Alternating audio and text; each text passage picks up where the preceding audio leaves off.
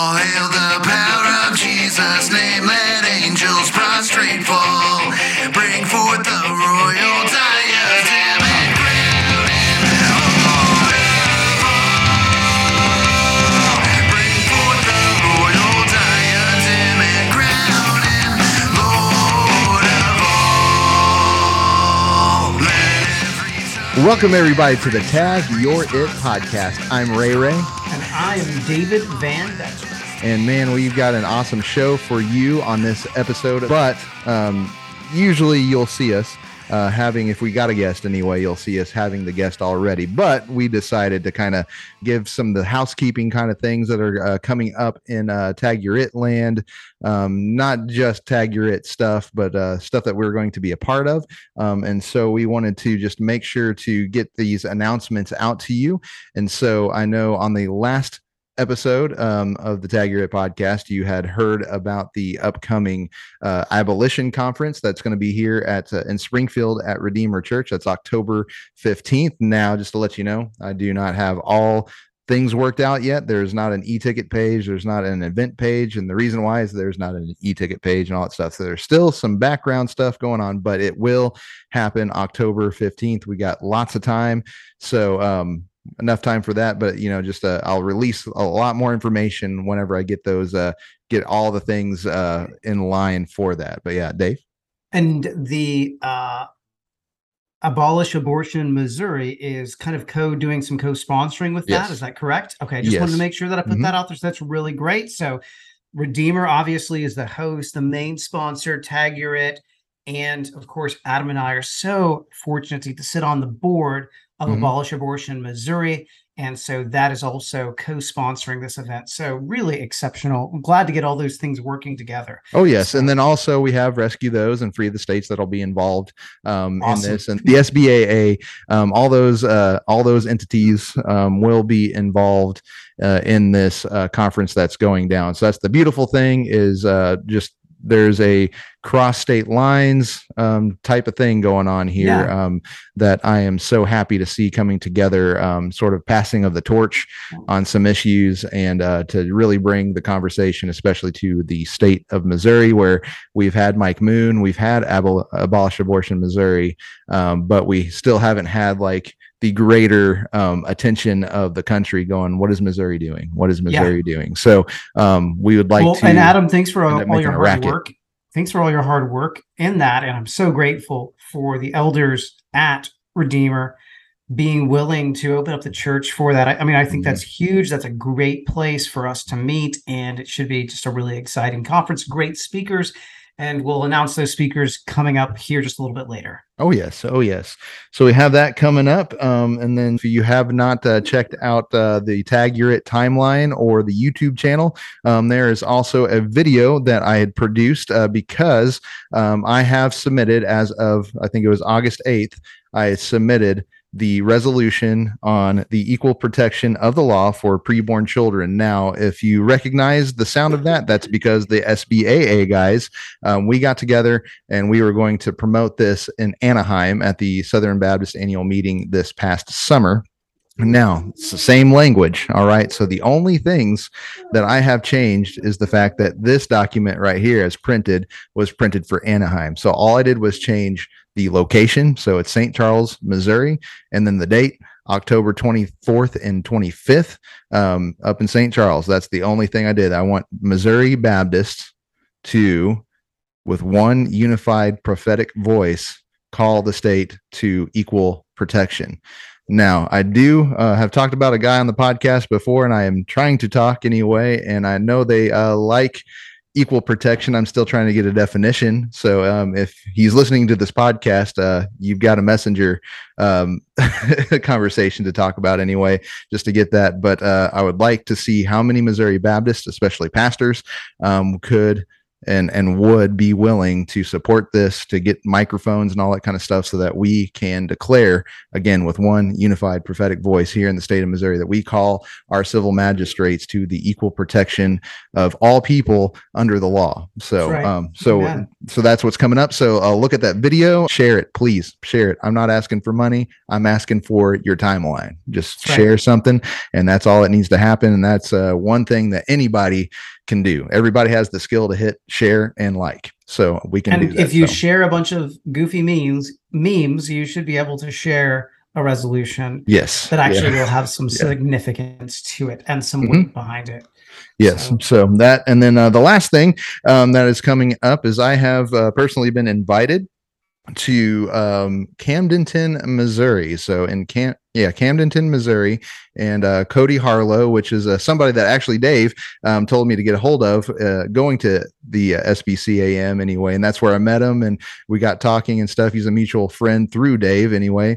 Got to talk to him, and he's like, "Hey, we're going to have an apologetic Sunday sometime, and that would be awesome if you'd want to come and talk about presuppositional apologetics." And so it has happened.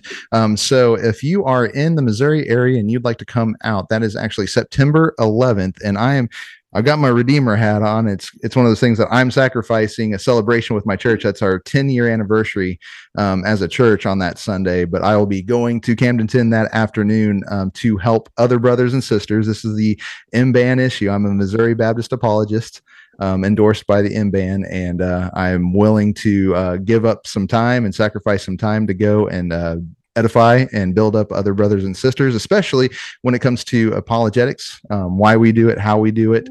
So I'll be talking about covenantal apologetics there. And so also with Rob Phillips. Rob Phillips is going to be there in the morning. So this is a Sunday. There are 3 times. There's if I look at the Facebook event, I think we got 10 o'clock, 3:30, which is a spot that I'll be up speaking at 3:30, and then there's a 5:30 as well on that Sunday to talk about apologetics. Only little thing that I wanted to make sure we talked about was, of course, the debate coming up, which we will again have some opportunities to discuss that a little bit more. In fact, our next episode is going to be a roundtable with each of these individuals, and of course with Will Hoffman. Adam is going to be debating his as far as moderated debates, what is this, like number 7 or 8 for you, right? I don't count. So so another moderated debate for Adam, and he will be, of course, having and holding and defending the post-mill position. But the question for the debate is, what does the Bible say about end times? Thank you again, Dave, for that specific word. And just to let you guys know, so this the next podcast that we do will be a panel discussion between all of us talking about why eschatology matters. So, so you'll get a little preview. Again, I got to battle against Gabriel Zalea with Dave last year, and so we get to have Gabriel Dennis again, Jackson. and Dennis Jackson too. But yeah, it's just funny because like Gabriel, it's just like we're so close both times now, but we're going to have like those points, and it's going to be fun with them. So yeah, he's such a sharp guy, such a great, all 4 of you are really good speakers and theologians. I'm grateful for the work. And I just honestly, going back just a little bit of time, I know we're doing some introduction here, but going back to when the Missouri Baptist Apologetics Network began and when I first got involved, it was things like this that I hoped that we would be able to host. It was opportunities to deal with topics that were important to people in the church and demonstrate to them that they needed to be prepared as well. And of course, our panel that we're going to have actually on the next program is going to really dive into why this is a central issue. And it'll be great to follow that up with the debate on the 23rd. That is the Sunday night before the annual meeting. So this is a pre-conference debate, and it is going to be hosted in the convention center. Again, really, really awesome. Of course, in ballroom C and D on the lower level in St. Charles, Missouri. Should be an awesome setting. I cannot imagine a better opportunity for us to demonstrate just the power that we have and the great apologists that we have on the Apologetics Network, the Missouri Baptist Apologetics Network. So please, if you are going to be be somewhere near the St. Charles area, I'd encourage you to come to the debate. If you follow the Missouri Baptist Apologetics Network page at all, share this, invite people. This will be a great opportunity even to bring a non-believer, because the discussion that's going to occur is going to be very much apologetics related, not just eschatology and theology up in the air. So with that said, Adam, I'll let you introduce our guest here for our program today. All right. So thank you for all that. I mean, he just always gets me with his words and his building up and encouraging me, and I hope the other guys feel just as encouraged from Dave too. He's a very, very pastoral dude, and it definitely comes across. So appreciate you, Dave. But thank yes, we have wonderful. We haven't talked about this issue in a while. I mean, it's one of our presuppositions that we do have. Dave had written a book on the inerrancy of Scripture after having a debate on the inerrancy of Scripture, and so it's been a while since we hit that issue, but that's always an issue that's up for discussion. Definitely it can be vitriolic. It is divisive and everything. And so we did want to bring on another guest to talk about their book that they recently wrote on the issue of inerrancy and the authority of God's word. And so, with that being said, just to introduce it, this is the Tag Your It podcast. And so, whenever you open up Deuteronomy 29:29, we love that verse here. Deuteronomy 29:29. Let me grab it with my eyes here. It says, the hidden things belong to the Lord our God, but the revealed things belong to us and our children forever, so that we may follow all the words of this law. And that being said, talking about covenantal apologetics and everything in this podcast, you got the 10 tenets. And so, before we get into this, let's just set the tone of why we are here today. We believe in these, I'm going to bring at least 3 tenets here that this talks about. So the first tenet is the triunity of God, that the faith that we are defending must begin with and necessarily include the triune God, Father, Son, and Holy Spirit, who is, as God, condescends to create and redeem. And 2, the authority of God's revelation. Now, God's covenantal revelation is authoritative by virtue of what it is, and any covenantal Christian apologetic will necessarily stand on and utilize that authority in order to defend Christianity. And then point 3, it is the truth of God's revelation together with the work of the Holy Spirit that brings about a covenantal change from one who is in Adam and one who is in Christ. And that's the covenantal change. So that's why the authority of God's word is so important. That's why inerrancy is so important. That's why definitions are important. Starting points are important. And that's why our methodology is the way it is. And so with that said, let's bring on our guest today. And now we are joined not with just one Dave on the screen, but we have 2 Daves on the screen. So Dave, we got you in Kansas, and then we've got this other Dave. So man, introduce yourself. Let us know who you are, or at least our listeners know who you are here. Yeah. My name is Dave Jenkins. I'm the executive director of Servants of Grace. The most important thing about me is I'm saved by the grace of God, and the Lord saved me graciously at the age of 5.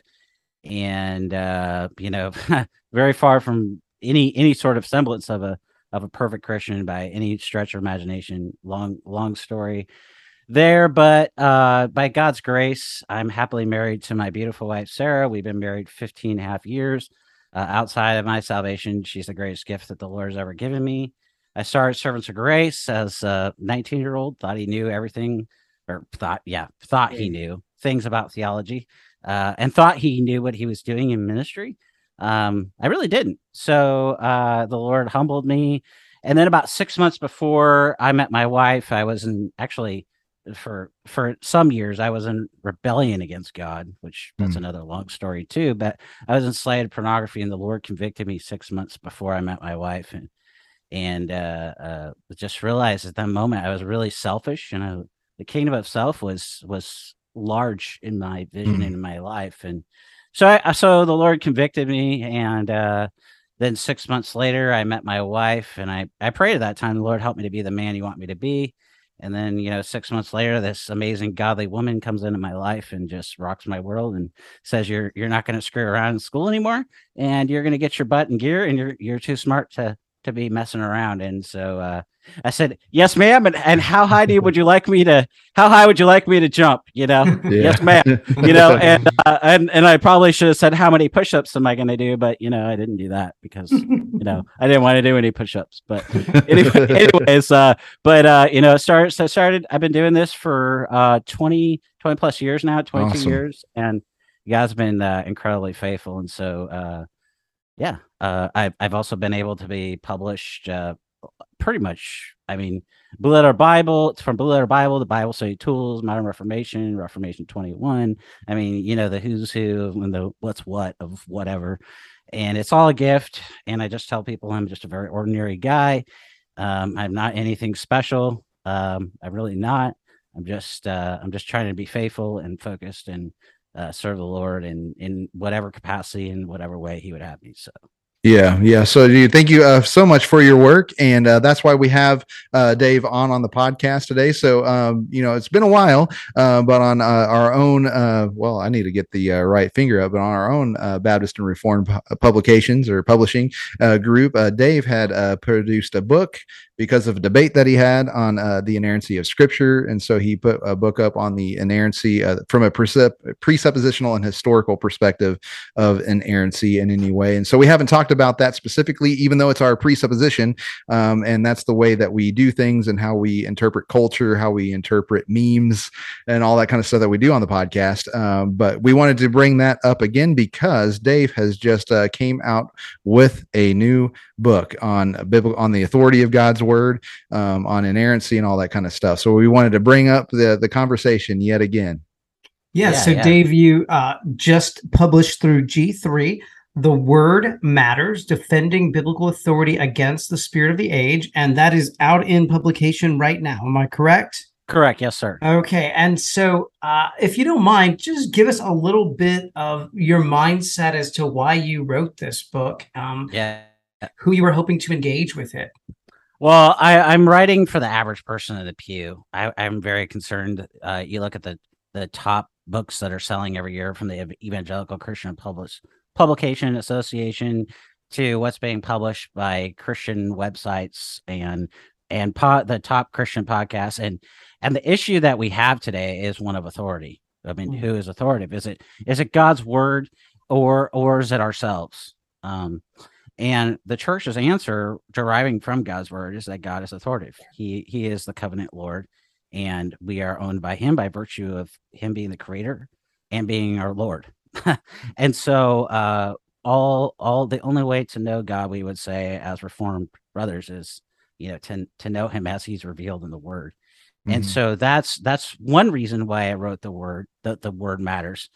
And the other reason is that we also have to, the average Christian doesn't even know that there is good answers, and we have the best answers. We have the best answers deriving from God's word, and we have the best answers deriving from the history of the church. And so I wanted to help in both ways, both from the Bible, and that's our best apologetic, we would say, and from the history of the church. What is the church taught about and from the Bible on these topics? And it's the second half of the book, especially, guess you could write a whole book, and books have very large books. This could have been 1,000-page book pretty easily, and so but it's written for the average. It's written for the average Christian, for them to understand what the Scripture is, and then how the Bible is under attack. So, Dave, I know that I gave you an outline of questions, and this happens to me every single time I get into an interview. I get a little bit off of this and off of the script. So this is slightly off script, but I know that you'll have no problem dealing with the answer. But it seems to me that the issue of authority is something that is incredibly misunderstood by those who are in the pews and even those who are behind the pulpits. How does your book specifically deal with engaging those folks to submit to that authority? And why do you think it is that we have such a problem with understanding the authority of God's word? Yeah, well, the authority of God's word means, right, that the word of God is binding. that it is authoritative because God, as I said, explained a minute ago, he has revealed himself. And so God is knowable, right? We would say. So why is the question then becomes, why is the issue so prevalent? The issue is so prevalent, Romans 1 tells us, because we are the creature and we are in rebellion against God. We are sinners by nature and by choice. The Bible clearly tells us this. And so we would rather have the elevation of ourselves above God rather than God being the covenant Lord and the one who paid for us in our place and for our sin. We would rather submit to ourselves than to the one who, which is ironic, right? He's the one who gives us breath.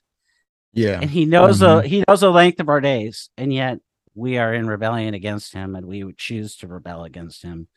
And to act that out in ways that show our depravity. Yeah. And the illogical we need to say the illogical nature of sin. And the noetic effects of sin, and that's already also part of the covenantal apologetic thing. So it seems like you're coming from definitely a worldview perspective.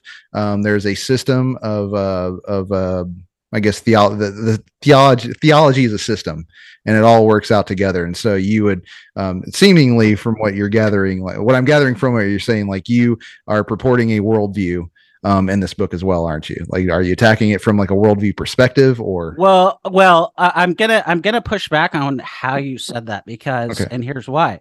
Because the way in which you use language really matters, and it needs to be said. And you just made that subjective to what I think about it. The Bible itself actually presents its own worldview and its own life view. And Carl Henry actually wrote about that, who was the founder of Christianity Today, the founder of Fuller Seminary. And so we have to be really, really careful. And I want to be charitable as well, because we don't know each other or anything. But just for the sake of those who are listening, when the way in which we frame our arguments, it really does matter. And being that I have not only a theological background, but a philosophical background, actually, it really matters how we use our language, because people, we have to be so precise today in our language, because people are using language and they're meaning something totally different than what we mean. And so we're on the same page. I know what you mean, but we just have to be careful about that. And that's not a rebuke. It's just for the sake of us who are listening and watching this, just so that they know that, as we're talking, we're being very careful, and we're all in ministry. And so we're James 3:1 tells us that we're going to be held to stricter account. So no, I appreciate your answer there, because it does get that language. We're on the same page. There is a worldview. It is by scripture, and you've got to submit to that worldview, not trying to put a lens on something else and going like, here's a worldview, and then because that's what critical race theory does, or at least critical theory does, is it goes, here's my lens, and this is how I got to read scripture, and then this is how I go, scripture is wrong because of my lens. No, we go turn it the other way, and we go, no, scripture says this, God reveals himself this way. God's revealed man to be this way. God's revealed this to be that way. And then we have to go, we are wrong and God is right. His word is right. So yes, it is a worldview issue, but yes, it's an authoritative. It's not us coming up with it. It is us getting it from scripture and being corrected and standing transformed. But yes, I appreciate that answer and the thing that you pointed out there. So Dave, I love what you said there regarding the importance of language and meaning. I think that precision in language is such a key feature, and we are always striving to make sure that I love, as Frame says, that true language is saying things as they really are. And so that is so important, because the book deals with the terminology that we love. Inerrancy, we are Chicago Statement folks, 1978 Chicago Statement folks. I have taken time to look at how many phrases from the Chicago Statement are actually just basically cut and pasted right from different people in church history. But help us out a little bit here with that terminology for inerrancy. I've, again, a few years ago, Zondervan published one of their Counterpoint series, 4 points on inerrancy. And I believe that Geisler was spot on in his critique of that book, saying, well, really, there were only 2 positions on inerrancy presented in that book. So what is inerrancy, and how has the church defined that word historically? Why is this important for someone to be able to understand your book and the term inerrancy?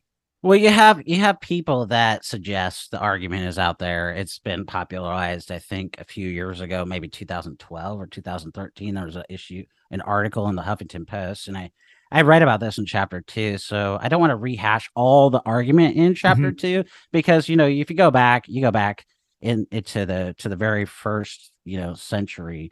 And just after that, just shortly after, I think the first century, you have one of the first statements on the inerrancy or the infallibility of the Bible. And then you fast forward all the way up. And so the charge, and I deal with this in the book, so I'm not gonna restate every single quote, because we would be here for hours. But it's important. It's important enough to say that we have the answers to deal with these objections, with these arguments, and we can say that it's a false charge. We can say that. I can say that I can say, go and read the book. And I can also say, you can also do even just a simple Google search about how the church has responded to these arguments. You're going to find all sorts of articles and whatever, and the matter has been dealt with. Okay. But also it's important to say, like you mentioned, the Chicago Statement on biblical inerrancy. I affirm that we require our writers to. That's one of the things we require our writers, to affirm. And so it's some people would say, well, that's just a post-biblical, you're talking 1978 statement, and so what is that? What's that extra biblical requirement that you're requiring people to do? And so why does it matter? Well, it summarizes what the church has taught about the Bible for its entire history. And so then you have to ask, does history itself matter? Because some people want to redefine what the terms mean and all these things. And I think that's not, well, I think we're going to talk about that in a little bit, but so I don't want to really get into too much of it, but other than to say the Chicago Statement on Inerrancy, they following the Bible, they said that the authority of Scripture is inescapably impaired if this total divine inerrancy is in any way limited or disregarded or made relative to the view of truth contrary to the Bible's own, and such lapses bring serious loss to both the individual and the church. And so 2 Timothy 3:16, other passages, the Reformers and the Protestants and even evangelicals, historically, I know that term is thrown out there, but even historically, evangelicals have affirmed verbal plenary inspiration. It's I think Bebbington's definition. It's in there. It's in almost every definition. So to even be an evangelical, you would have to affirm this. Verbal inspiration means that inspiration pertains to the very words themselves and not just the meaning they convey. So Jesus appeals to the tense of a verb in order to settle a question in Matthew 22 through 33. I am the God of. So inspiration applies to specific words, even their specific forms. Plenary inspiration means that all these words are given by God, not just some of them. So we can't just say that the Lord spoke only the words of Scripture that pertain to doctrine, but not to those that record history. God spoke it all using the distinct style and personality of the human author to give us the word. So Paul says in 2 Timothy 3:16 that God's word is, it's inspired and theopneustos. It's God breathed, and so short answer. Yeah, great. And then it comes down to you're getting into you'll see these things in history and all that kind of stuff. Does history matter? And we will get to that. But then it all comes down to, because you see all these factions and all that kind of stuff, then you're still streaming from, authority is the issue, instead of going over here and then reducing clarity for what it is. You just take them back and, well, no, it's because you don't believe in authority. So it's like they're wanting to go over here and get you off in a red herring about clarity, and whenever no, because you're rejecting authority here. Wouldn't you say that's the problem? Yeah, I think one thing that we are touching on earlier, and it's something that I try to hit on a lot, is people may believe in inerrancy, okay, but the stronger term is infallibility. that the scripture is without the possibility of error or incapable of erring, right? And that actually, I think, is a buttress against much of what we're seeing today. And I talk about that in chapter 3, where I get into this idea of Titus 1:2, that God can't lie, because it's tied like promises of God, like 2 Corinthians 1:20. All the promises of God are yes and amen in Christ. And so what we have today is people give assent to this idea of inerrancy, that scripture is without error, right? But then they functionally undermine it through either how they teach or what they think or what they preach, or you mentioned CRT. That's just another example, intersectionality. The other larger thing is the Enneagram and yoga in the church today, and even the New Apostolic Reformation that is sweeping. So it's so prevalent in the town where I'm at. The majority of churches, like when my wife and I moved here a year and a half ago, we could not go to any of the churres in the specific town where we have to drive like it's only 15 minutes, so I'm not complaining. I've driven 30, 45 minutes, an hour there and back to go to a church before when we lived in Idaho for that very reason. But at the same time, it's an issue here where we're at, where people are saying, you can hear from God outside the Bible. And we would say, guess what? We already basically just knocked that down a couple notches and said, when we were talking about how, God is knowable only in his word, from his word. And so you have some people suggest, the Passion Translation isn't at the heart of the NAR, the New Apostolic Reformation. But then you have the guy, you go to their website and you look at, we see, I think one of the things that people don't understand about presuppositional apologetics is we're not only concerned about the worldview, we want to deal with the idea of their knowledge, but we're not against evidence. So I just want to say that, because I know there's some people that think that, but the evidence is overwhelming on this once you deal with the background and the presupposition of his view. Once you get to the evidence is overwhelming on their website, the Passion Translation's website. This lead translator has no experience translating. He's never led a translation team. He has no Hebrew, no Greek knowledge, nothing, period. And so he claims that he had a commission from the Lord. Those are his own words. And then you have Chuck Pierce, Bill Johnson, John and Lisa Bevere. They've all endorsed the Passion. And so I've been severely attacked for this, and said, oh, well, I did a video with Doreen Virtue on her channel on YouTube, and people have come at me and said, that's to say that's at the heart of the NAR. But you go ask somebody who's come out from a church that it was influenced by Bill Johnson and the NAR guys, and they they mostly preach from the Passion Translation. Well, I haven't even actually seen them preach from the Bible. They talk about opening it and getting to the verse. So Bill Johnson, so just to help you out. So I live in Springfield, Missouri. We've got a mega church here, and it's huge. They were huge to begin with, and then they ended up buying a bunch of other bigger buildings around the city.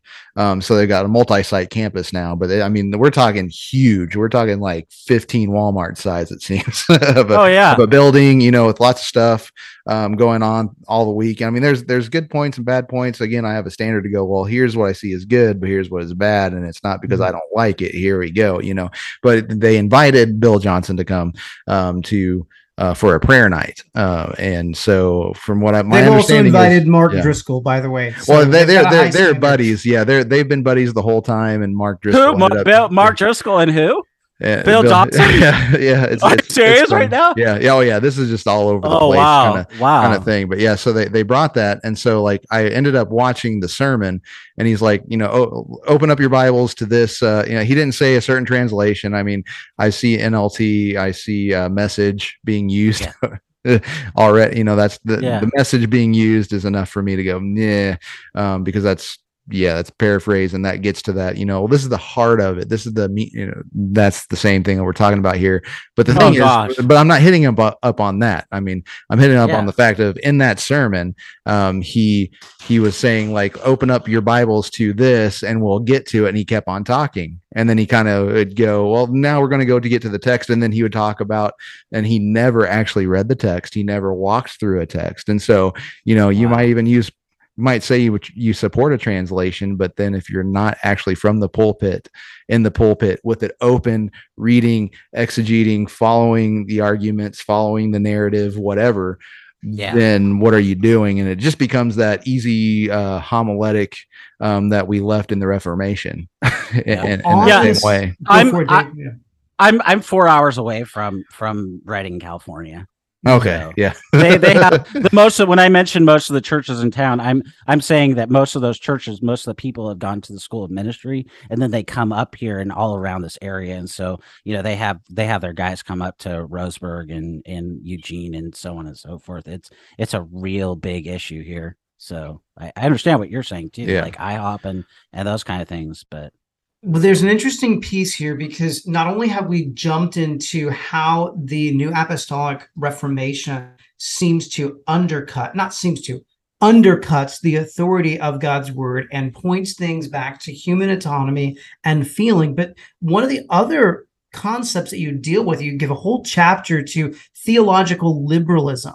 In fact, you dedicate one to that. And I want to introduce that term by noting that theological liberalism as a term can be a bit vague. It can also be loaded. I mean, I've heard people accuse others of being theologically liberal, and sometimes it's just used pejoratively. But when I've heard that term used that way, I do think that there is necessity. We have a little bit of necessity for what you mean by New Apostolic Reformation. We've obviously kind of unpacked some of that. But you deal with theological liberalism, where I would say that these are two streams that definitely are putting human autonomy above the other. But why is it important for us to know not only New Apostolic Reformation, but also theological liberalism? And how is that important and vital to dealing with, in my mind, the authority of God's word? Yeah, it's a really, really important question. And it's an important question because it's a matter of interpretation. So how you interpret the Bible it's like how you interpret the Bible reveals what you think about the Bible.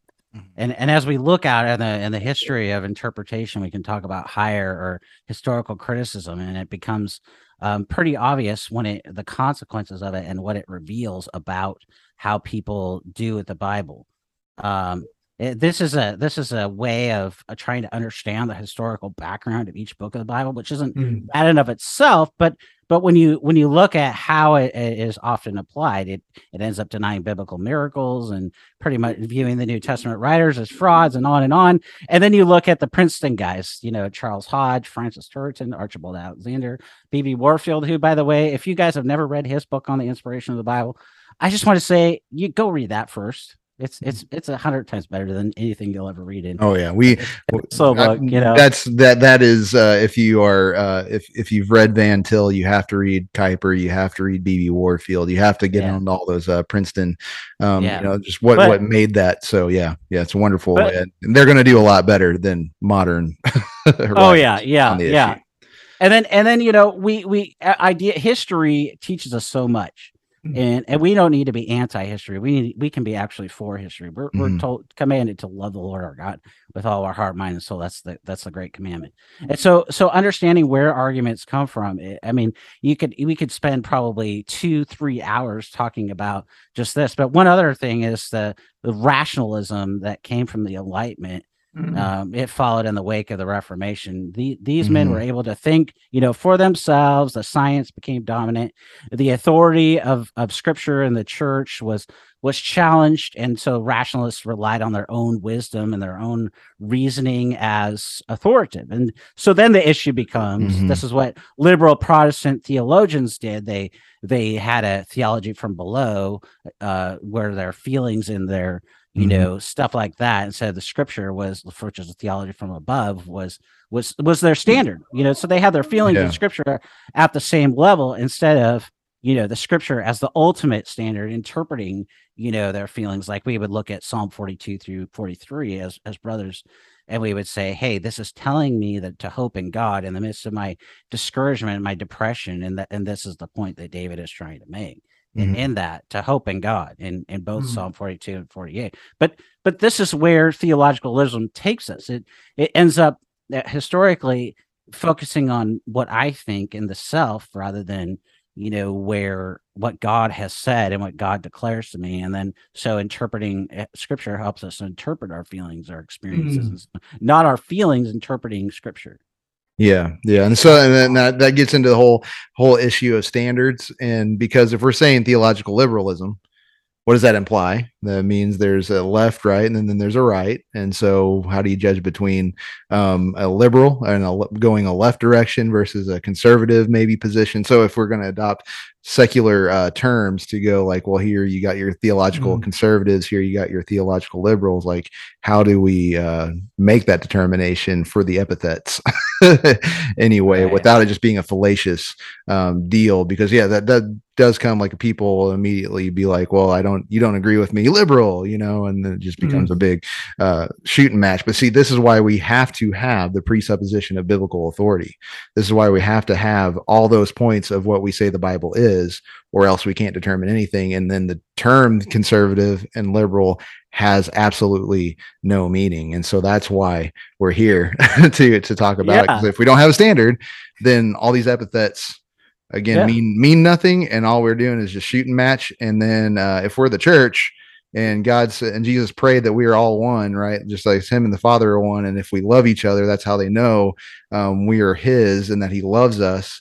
What's the world seeing? So if we can't without that biblical authority, the way that really the Bible defines itself and what we are projecting here, like basically we're all in agreement here on that. If we don't have that, we can't even make sense of the terms that we're using, the language that we're using, and we've said that it's important.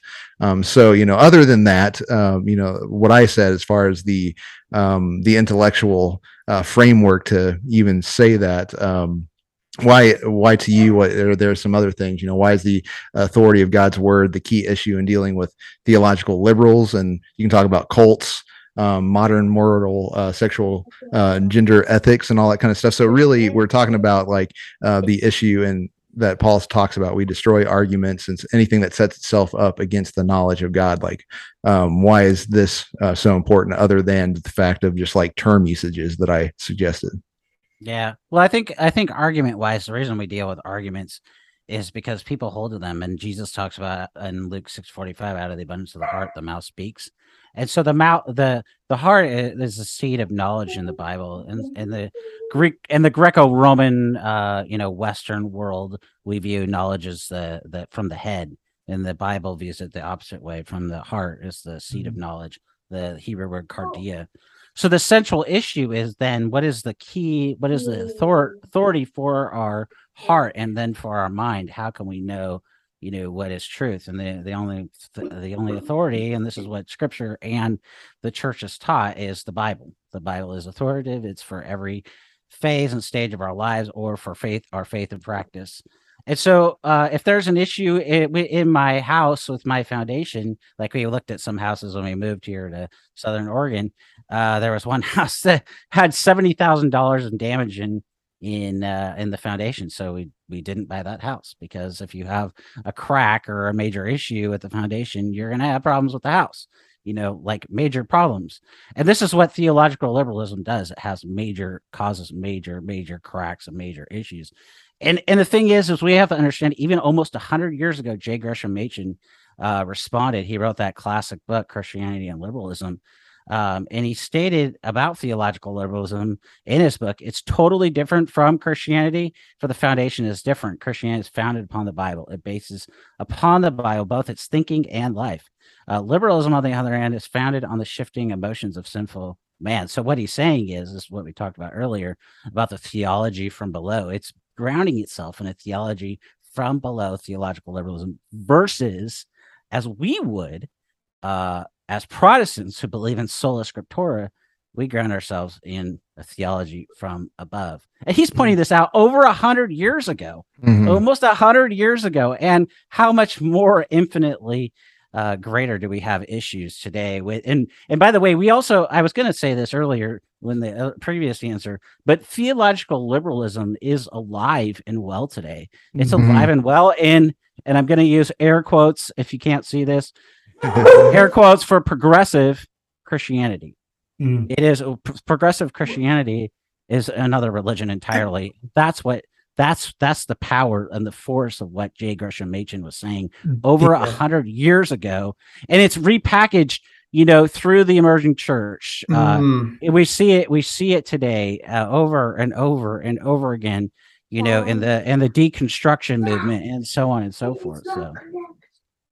So the other little thing that I think is really important here, I'm going to give you just a little bit of self-disclosing things and actually even say a bit ashamedly on some of this. So I just transitioned just a little less than a year ago to a new church. I was pastoring real close to Adam in Springfield, Missouri. I was in Buffalo, Missouri. They're about 30 minutes away from one another. That's how our podcast began from the very beginning, was we were meeting in Springfield each week. And when we got to our church, there was no youth group. There was, you're coming into a new leadership structure. You don't know where everyone is completely. There's a great statement of faith on the church website. And what I've found is very much in my church, there is a commitment to that. But we started a youth group, and there were some folks who had kind of had some things going along. And I know some people aren't fans of having youth groups. They actually just meet more as a small group together under the leadership of a few different mature believers. And we began to look for a camp to send our church to. We're a non-denominational church, right? Or I should say, really, honestly, it's more interdenominational. And we had a few different people suggest, hey, you really need to go to Youth Front's church. So I got online and I looked at the statement of faith from this church, from this camp, and everything looked really good. And we sent our youth down there with some of our leaders. And let me just tell you, it was woke city USA, all kinds of theological liberalism, very wishy-washy, generic. And my wife would continually go back to and she would just point the youth in our church back to, when they would hear these stupid things, she'd say, it doesn't matter what they think or what they feel. It is, what does God's word say clearly on this? The authority of God's word as the standard just kills again and again these concepts over and over. And to me, that's where the key issue is. There is no foundation for the theological liberal, and holding fast to the authority of Scripture just demonstrates that as a key piece. Sorry, I went a little long there. No, I think moral relativism is a real issue in our day. It is one of the key issues of our day, especially out in our culture. And you see it shows up, right? So we would say if whoever is authoritative, that really is the thing that we're serving. This becomes, then we could frame this in a biblical way, through idolatry is what we try to use Jesus' language is an idol is what we treasure and value and find our worth in the most. And so that is a matter of our worship.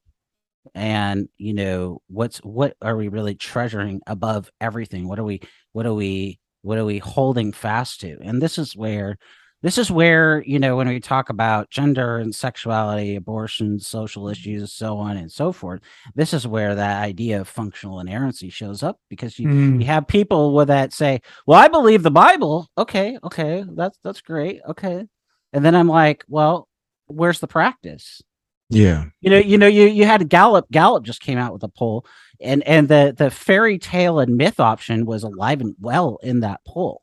I think it was, I can't remember the exact percentage, but I think it was 49%, off the top of my head or something like that. It was a real thing. And you just have to ask yourself, you got all the things that we've talked about. You got the Enneagram, you got the yoga, you got critical race theory, you got intersectionality, you got the New Apostolic Reformation. You got these things that are coming and real issues in our day. And you have to wonder, okay, so we'll be as charitable as possible. We'll say that you believe that in the Scripture for faith, but then, okay, what about the practice? because the Bible, Philippians 4:9, after Paul gives all that instruction, right, about being anxious for nothing, but in everything by prayer and all of that, don't be anxious and contentment or whatever. In Philippians 4:9, he says, put to practice these things. He flips it and he says, hey, now, okay, put it into practice. James 1:22. We're not supposed to be hearers only, but doers of the word. So God really, we're supposed to, Ephesians 4:1, we're supposed to walk in a manner worthy of the calling that we've received. So obedience really matters, taking the word that we believe. And so it's not even just that, we may or may not believe the Bible. Okay. We'll be as charitable as possible there. We'll give the benefit of the doubt. But then when it comes to the matter of practice, we have to ask, okay, so where's the practice? And then we can say, well, if there's no practice, then is there really faith in the Bible? Is there really a belief in the Bible? Or is it just that you maybe think that it is a book, but you don't really believe it? And this really reveals then at a foundational level, which we don't brothers, we don't even talk about. And my wife, this drives my wife nuts a little bit, because I'm always like, what's the foundational matter? And I'm like, we don't talk about the foundation matter. So if you really want to get me fired up, like right now I am, it drives me batty, because we don't talk about the foundational matters. We want to talk about all the periphery issues, all the issues surrounding it, whatever the problem is. But if we're not going to get to the root of the poison, when you take your kid and they if they got poison, you take them to the ER because you love them, you care about them, you want them to not have poison, right? You want the doctor to deal with the poison. We're not dealing with the poison in the church, and the poison is because the foundation of the house is cracked and it's leaking, and it's trash. And that's really, you get into just the biblical counseling movement and stuff. I recently read a really great book, and that I kind of calling, shooting a Van Tillian arrow at the heart, because it's the same kind of deal. The Bible is the authoritative, sufficient way that we take care of one another in the church, and that the church in itself, loaded with the word of God, with the way that God has put the church together, with the offices that it has, with the people that it has, we take care of one another. We don't need to go out. But because that foundation is not there, that's why we have secular sociologists and psychologists and all that kind of stuff changing behavior. So they deal with the symptoms, but they will never get to the root. So then we're sending out people to the experts in this field, and then they come back with, well, I didn't need God to do that. I didn't need God to change me here. I just needed to change my behavior. I needed to take this pill. I needed to go hang out with my wife 5 minutes more a day, whatever, and that just totally changed my life. And then we just given them the, well, you didn't need God to do that. You just needed yourself. And there you go, is the crack. And you don't have a foundation, and there's not a crack in the foundation. There is no foundation. So this is the quicksand quotient. You've stood on nothing, and you're going to end up falling straight down and getting drowned in sand. So go for it, Dave. Yeah. No, go ahead. You first. Well, it just makes me think about a Gary DeMar quote that I just read in a book here not too long ago, where he says the Bible is a loaded 45. The power to destroy all speculations raised up against the knowledge of God is inherent in God's word. A cogently presented, comprehensive, and consistent worldview can stand up to any hostile belief system. I just love his little the way that he puts that. Very, very good. It just makes me think. I literally was like, man, I gotta remember that quotation. I had to look it back up real quick. Of course, it's from Gary DeMar's book, The War of Worldviews. It's a book I read earlier this summer, but it's just making me think about that. So no, that's good. And then to go back to the Colts thing. I mean, and the true church is built on the word of God, the pillar and buttress of the truth, the word of God. So I don't want to be, I said, the foundation is trash, but the real foundation for the true church is built on the authority of God's word. And so, the pillar and buttress of the truth, as Paul talks about in Ephesians, is it 4 off the top of my head? I can't remember. Anyways, sometimes I surprise myself. I'm like, actually, I know where that is. Anyways, but over and against that idea of authority, you asked about, the cults and engaging and those kind of things. You have the Jehovah's Witnesses and the Mormons.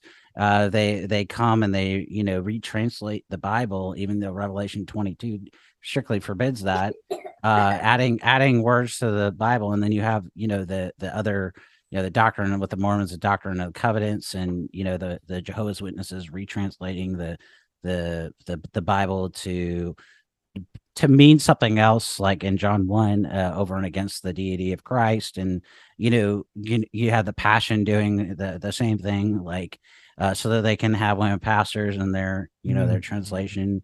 And that's why I like to say, what you do with the Bible, it'll reveal what you believe about God. There's no other way to know but God. And so what you do with the Bible says everything about what you believe about God. And I think we would all kind of agree with that because of that foundation, if we're going to go with it, analogy, if you will, that if the foundation isn't built on the true authority of God's word, the pillar and buttress of the truth, then you're going to seek after something else as your authority. Well, and here's what we're seeing, at least in my mind. Now, I don't know if you're a member of the Evangelical Theological Society, ETS, and I'm not trying to just throw that whole society underneath the bus, but there are big players in that group. We just, within the last year, heard from William Lane Craig, basically saying he cannot at all hold a historical Adam because the science doesn't match it. There is that undercutting of the inerrancy and the authority of God's word. And you spend an entire chapter kind of dealing with this. And I thought those arguments were exceptionally helpful, the way that you kind of laid them out. What is the problem then with people like, big players, people who, again, if people are going to name apologists in the church, William Lane Craig's name is going to come up like right away, right? Peter Enns. Yeah, exactly. And so these individuals are saying, no, there is no historical Adam. What do we do with that? And how do we engage that now? Well, the first thing is, we talked about earlier, we have to deal with arguments with what they said, because, as I said earlier, Jesus says, out of the abundance of the heart, the mouth speaks.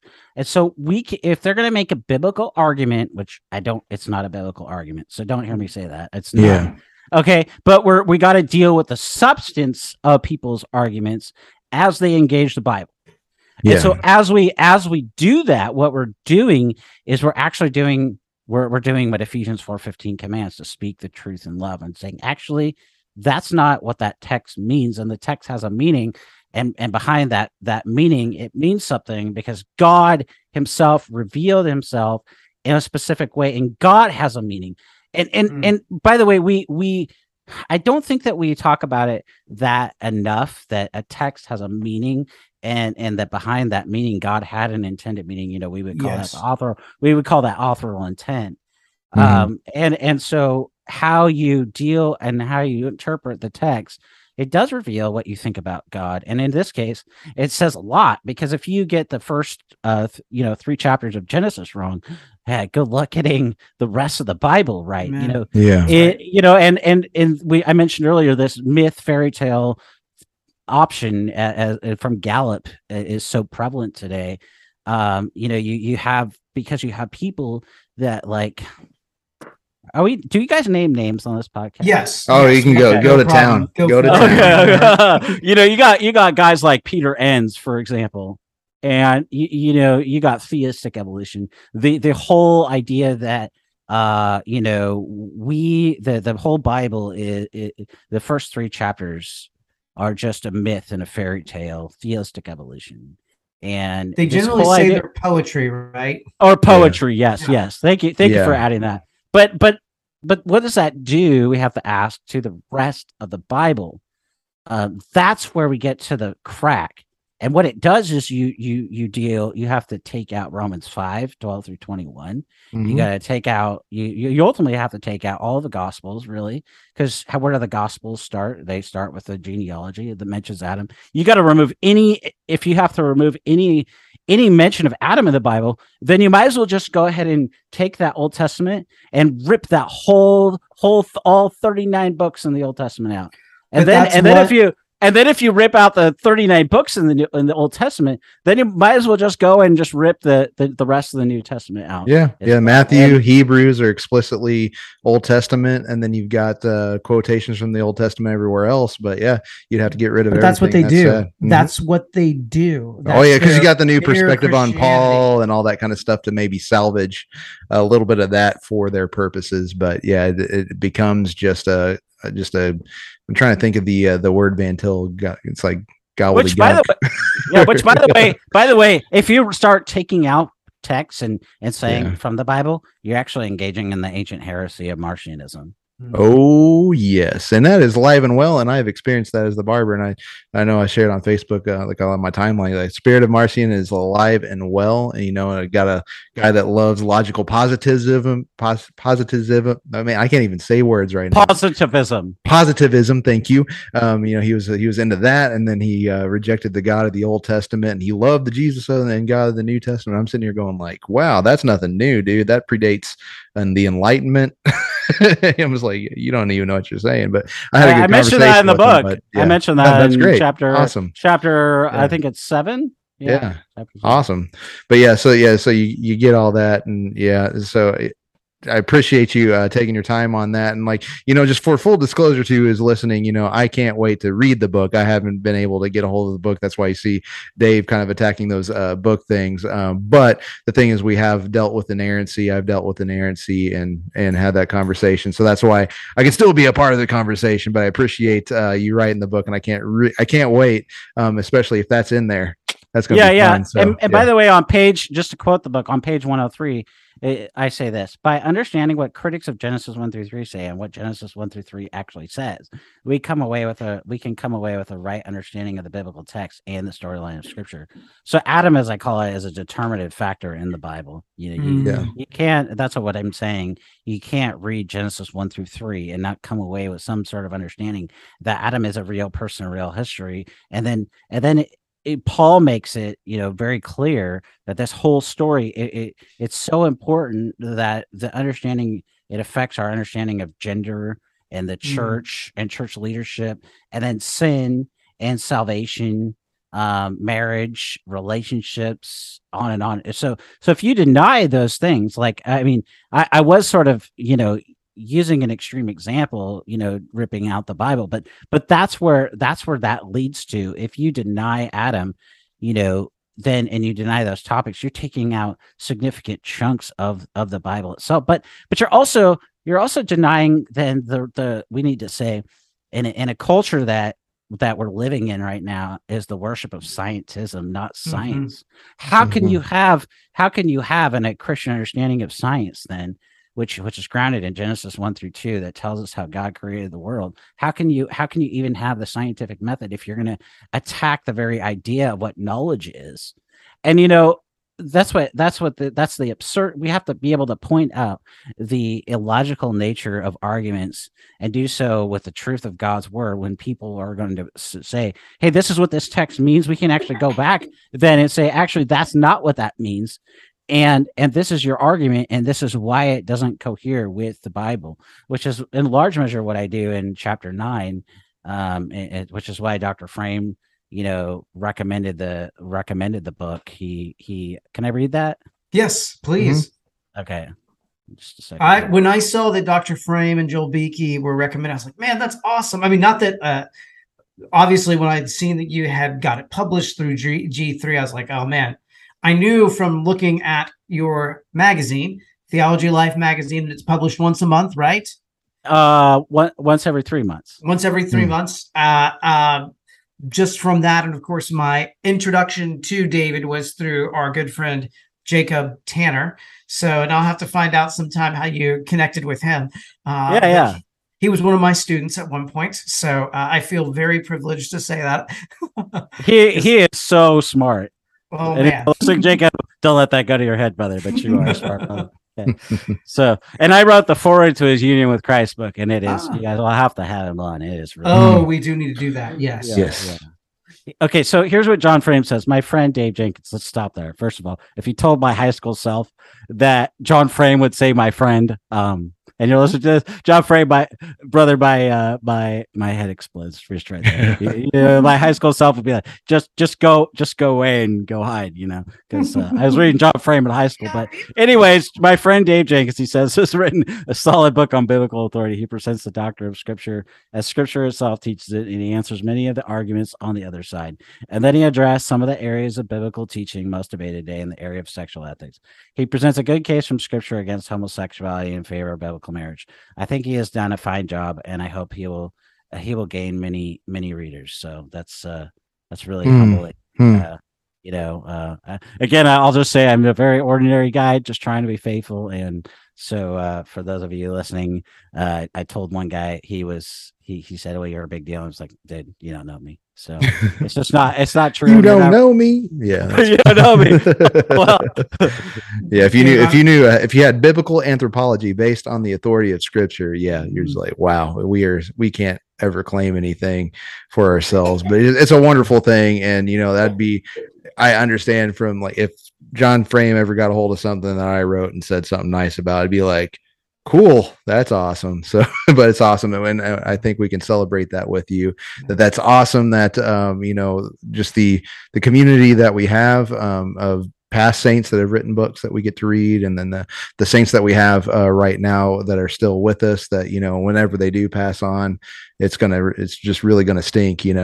I'm sure, if I knew who Greg Bonson was back at that point in time in the 90s and he died, if I was into this stuff, I'd be like, dang, but it's a really special honor, and we can give honor to people that God gives gifts to, and they are faithful in their work. So right. You are special, and you do have a work that you are doing, so, you don't have to be self-deprecating, and that humility, but you can actually go, this is what God has given me to do. He's given me gifts, and I got to be faithful with those. And then the other people see, like John Frame, you've been faithful, and take that as a compliment and just go, yes, that's awesome that somebody else has seen, because I'm working for the Lord, and God has used, say, John Frame as a means to go, thank you for your faithfulness. So there you go. Until we get to the very end and Christ says, well done, good. Like, he's actually still going to say, well done, my good. He's going to say something good about us. So, it's okay. Amen. So we thank you for your work in that. I don't know if Dave has anything, but there's just a couple little ending things that I wanted to ask. I want to ask you to just give it a little plug for your magazine. I gave you a little bit of piece. Tell us a little bit about Theology for Life magazine, some of the contributors, some of the things that are excited about that, and tell us about your podcast that you do.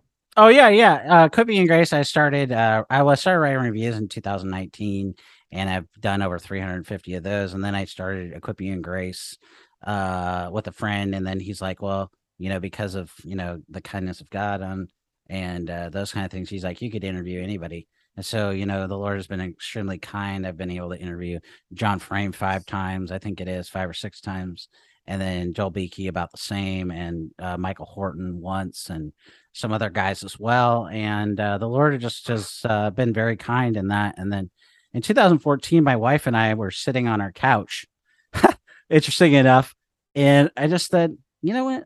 How do you feel about starting a magazine? And she's like, well, what is it going to be about? And I said, well, it's going to be for the layperson. And she's like, okay, let's do it.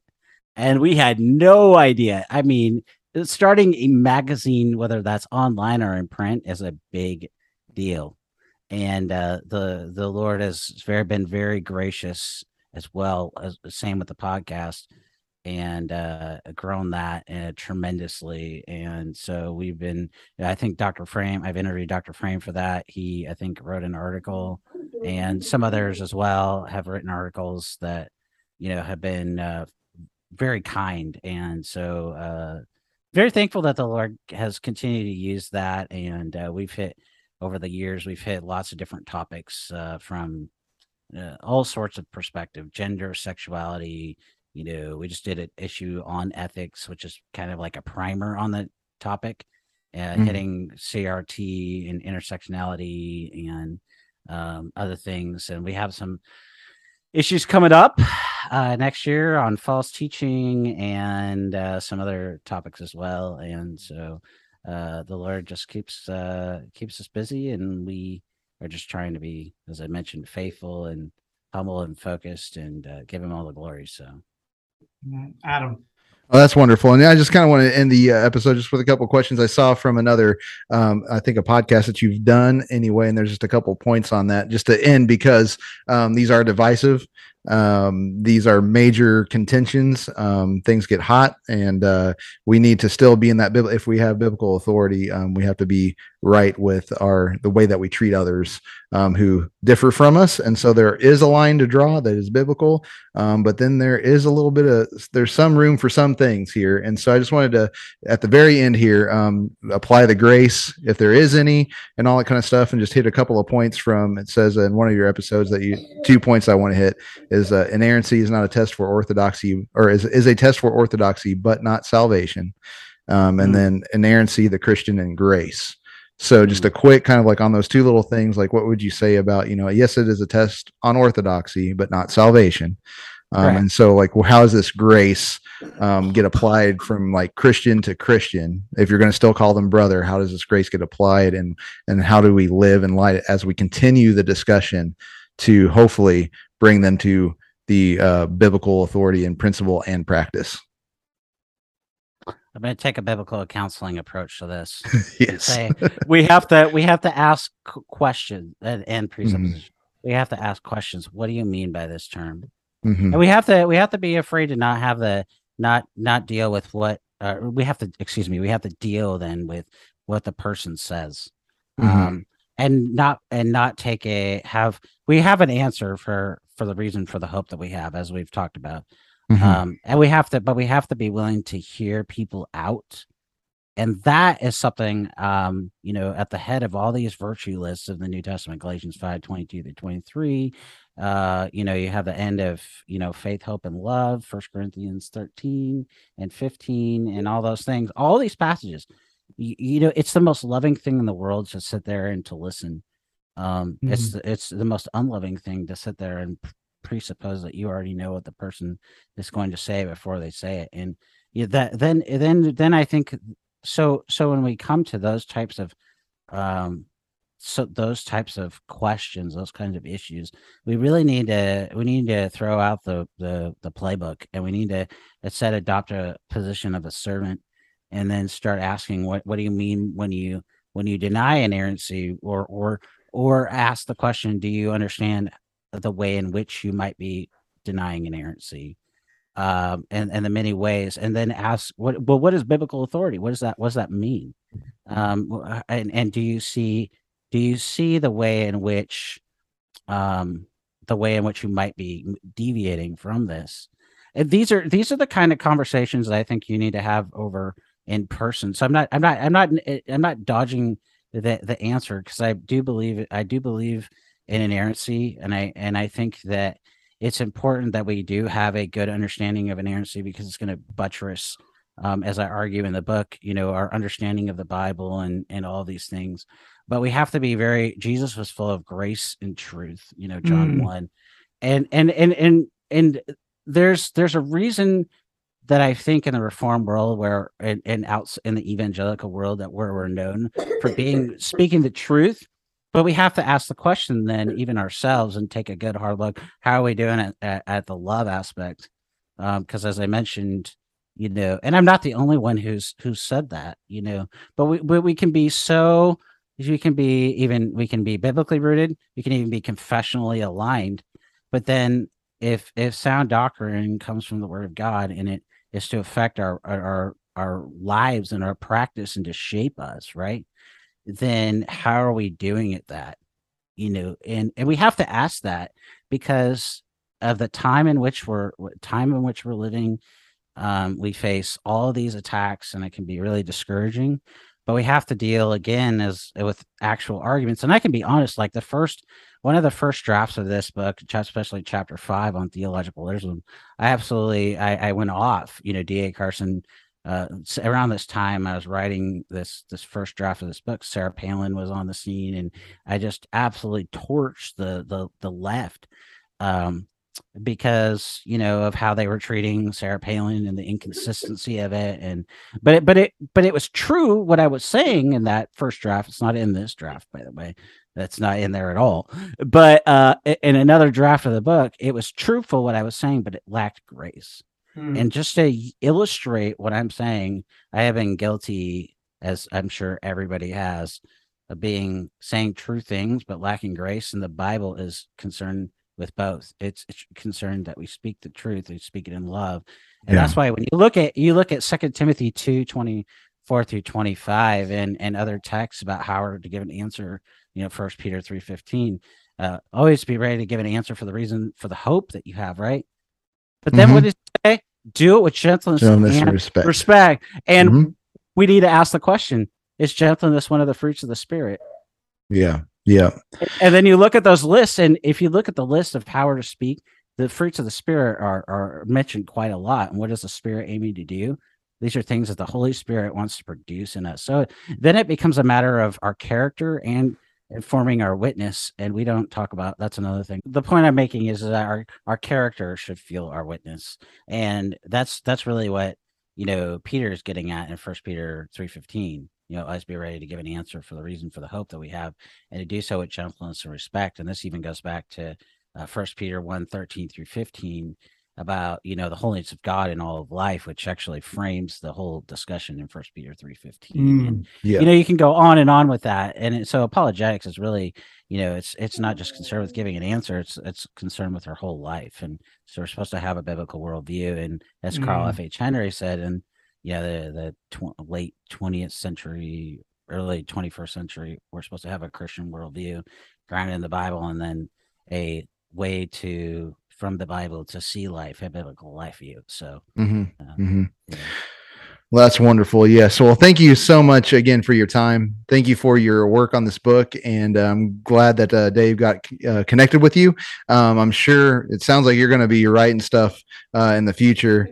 And you always have an extended invitation here to come on the podcast. So let us know with anything new that you want to come on, and you find value in the Tag Your It podcast. Get a hold of us. We can definitely talk to you about your next adventure and whatever you're doing. We would gladly support you. I appreciate just the nature of the talk and the nature of just the way that you hold to Scripture authority, and you're calling people to that. And so again, that's such a important foundational topic that if we give up, then we've got nothing. So, and I understand that the other side says, no, you don't, but yeah, you do. And so, but yeah, so I don't know if Dave has any closing remarks or anything on that, but Dave, I could talk to you for a long, long time and just enjoy every minute of it. You are an engaging speaker and an incredible communicator, and God has given you a great mind and a heart for others. And I'm grateful that you are using those gifts and stewarding them for the service of the kingdom. And that's always what I want to celebrate.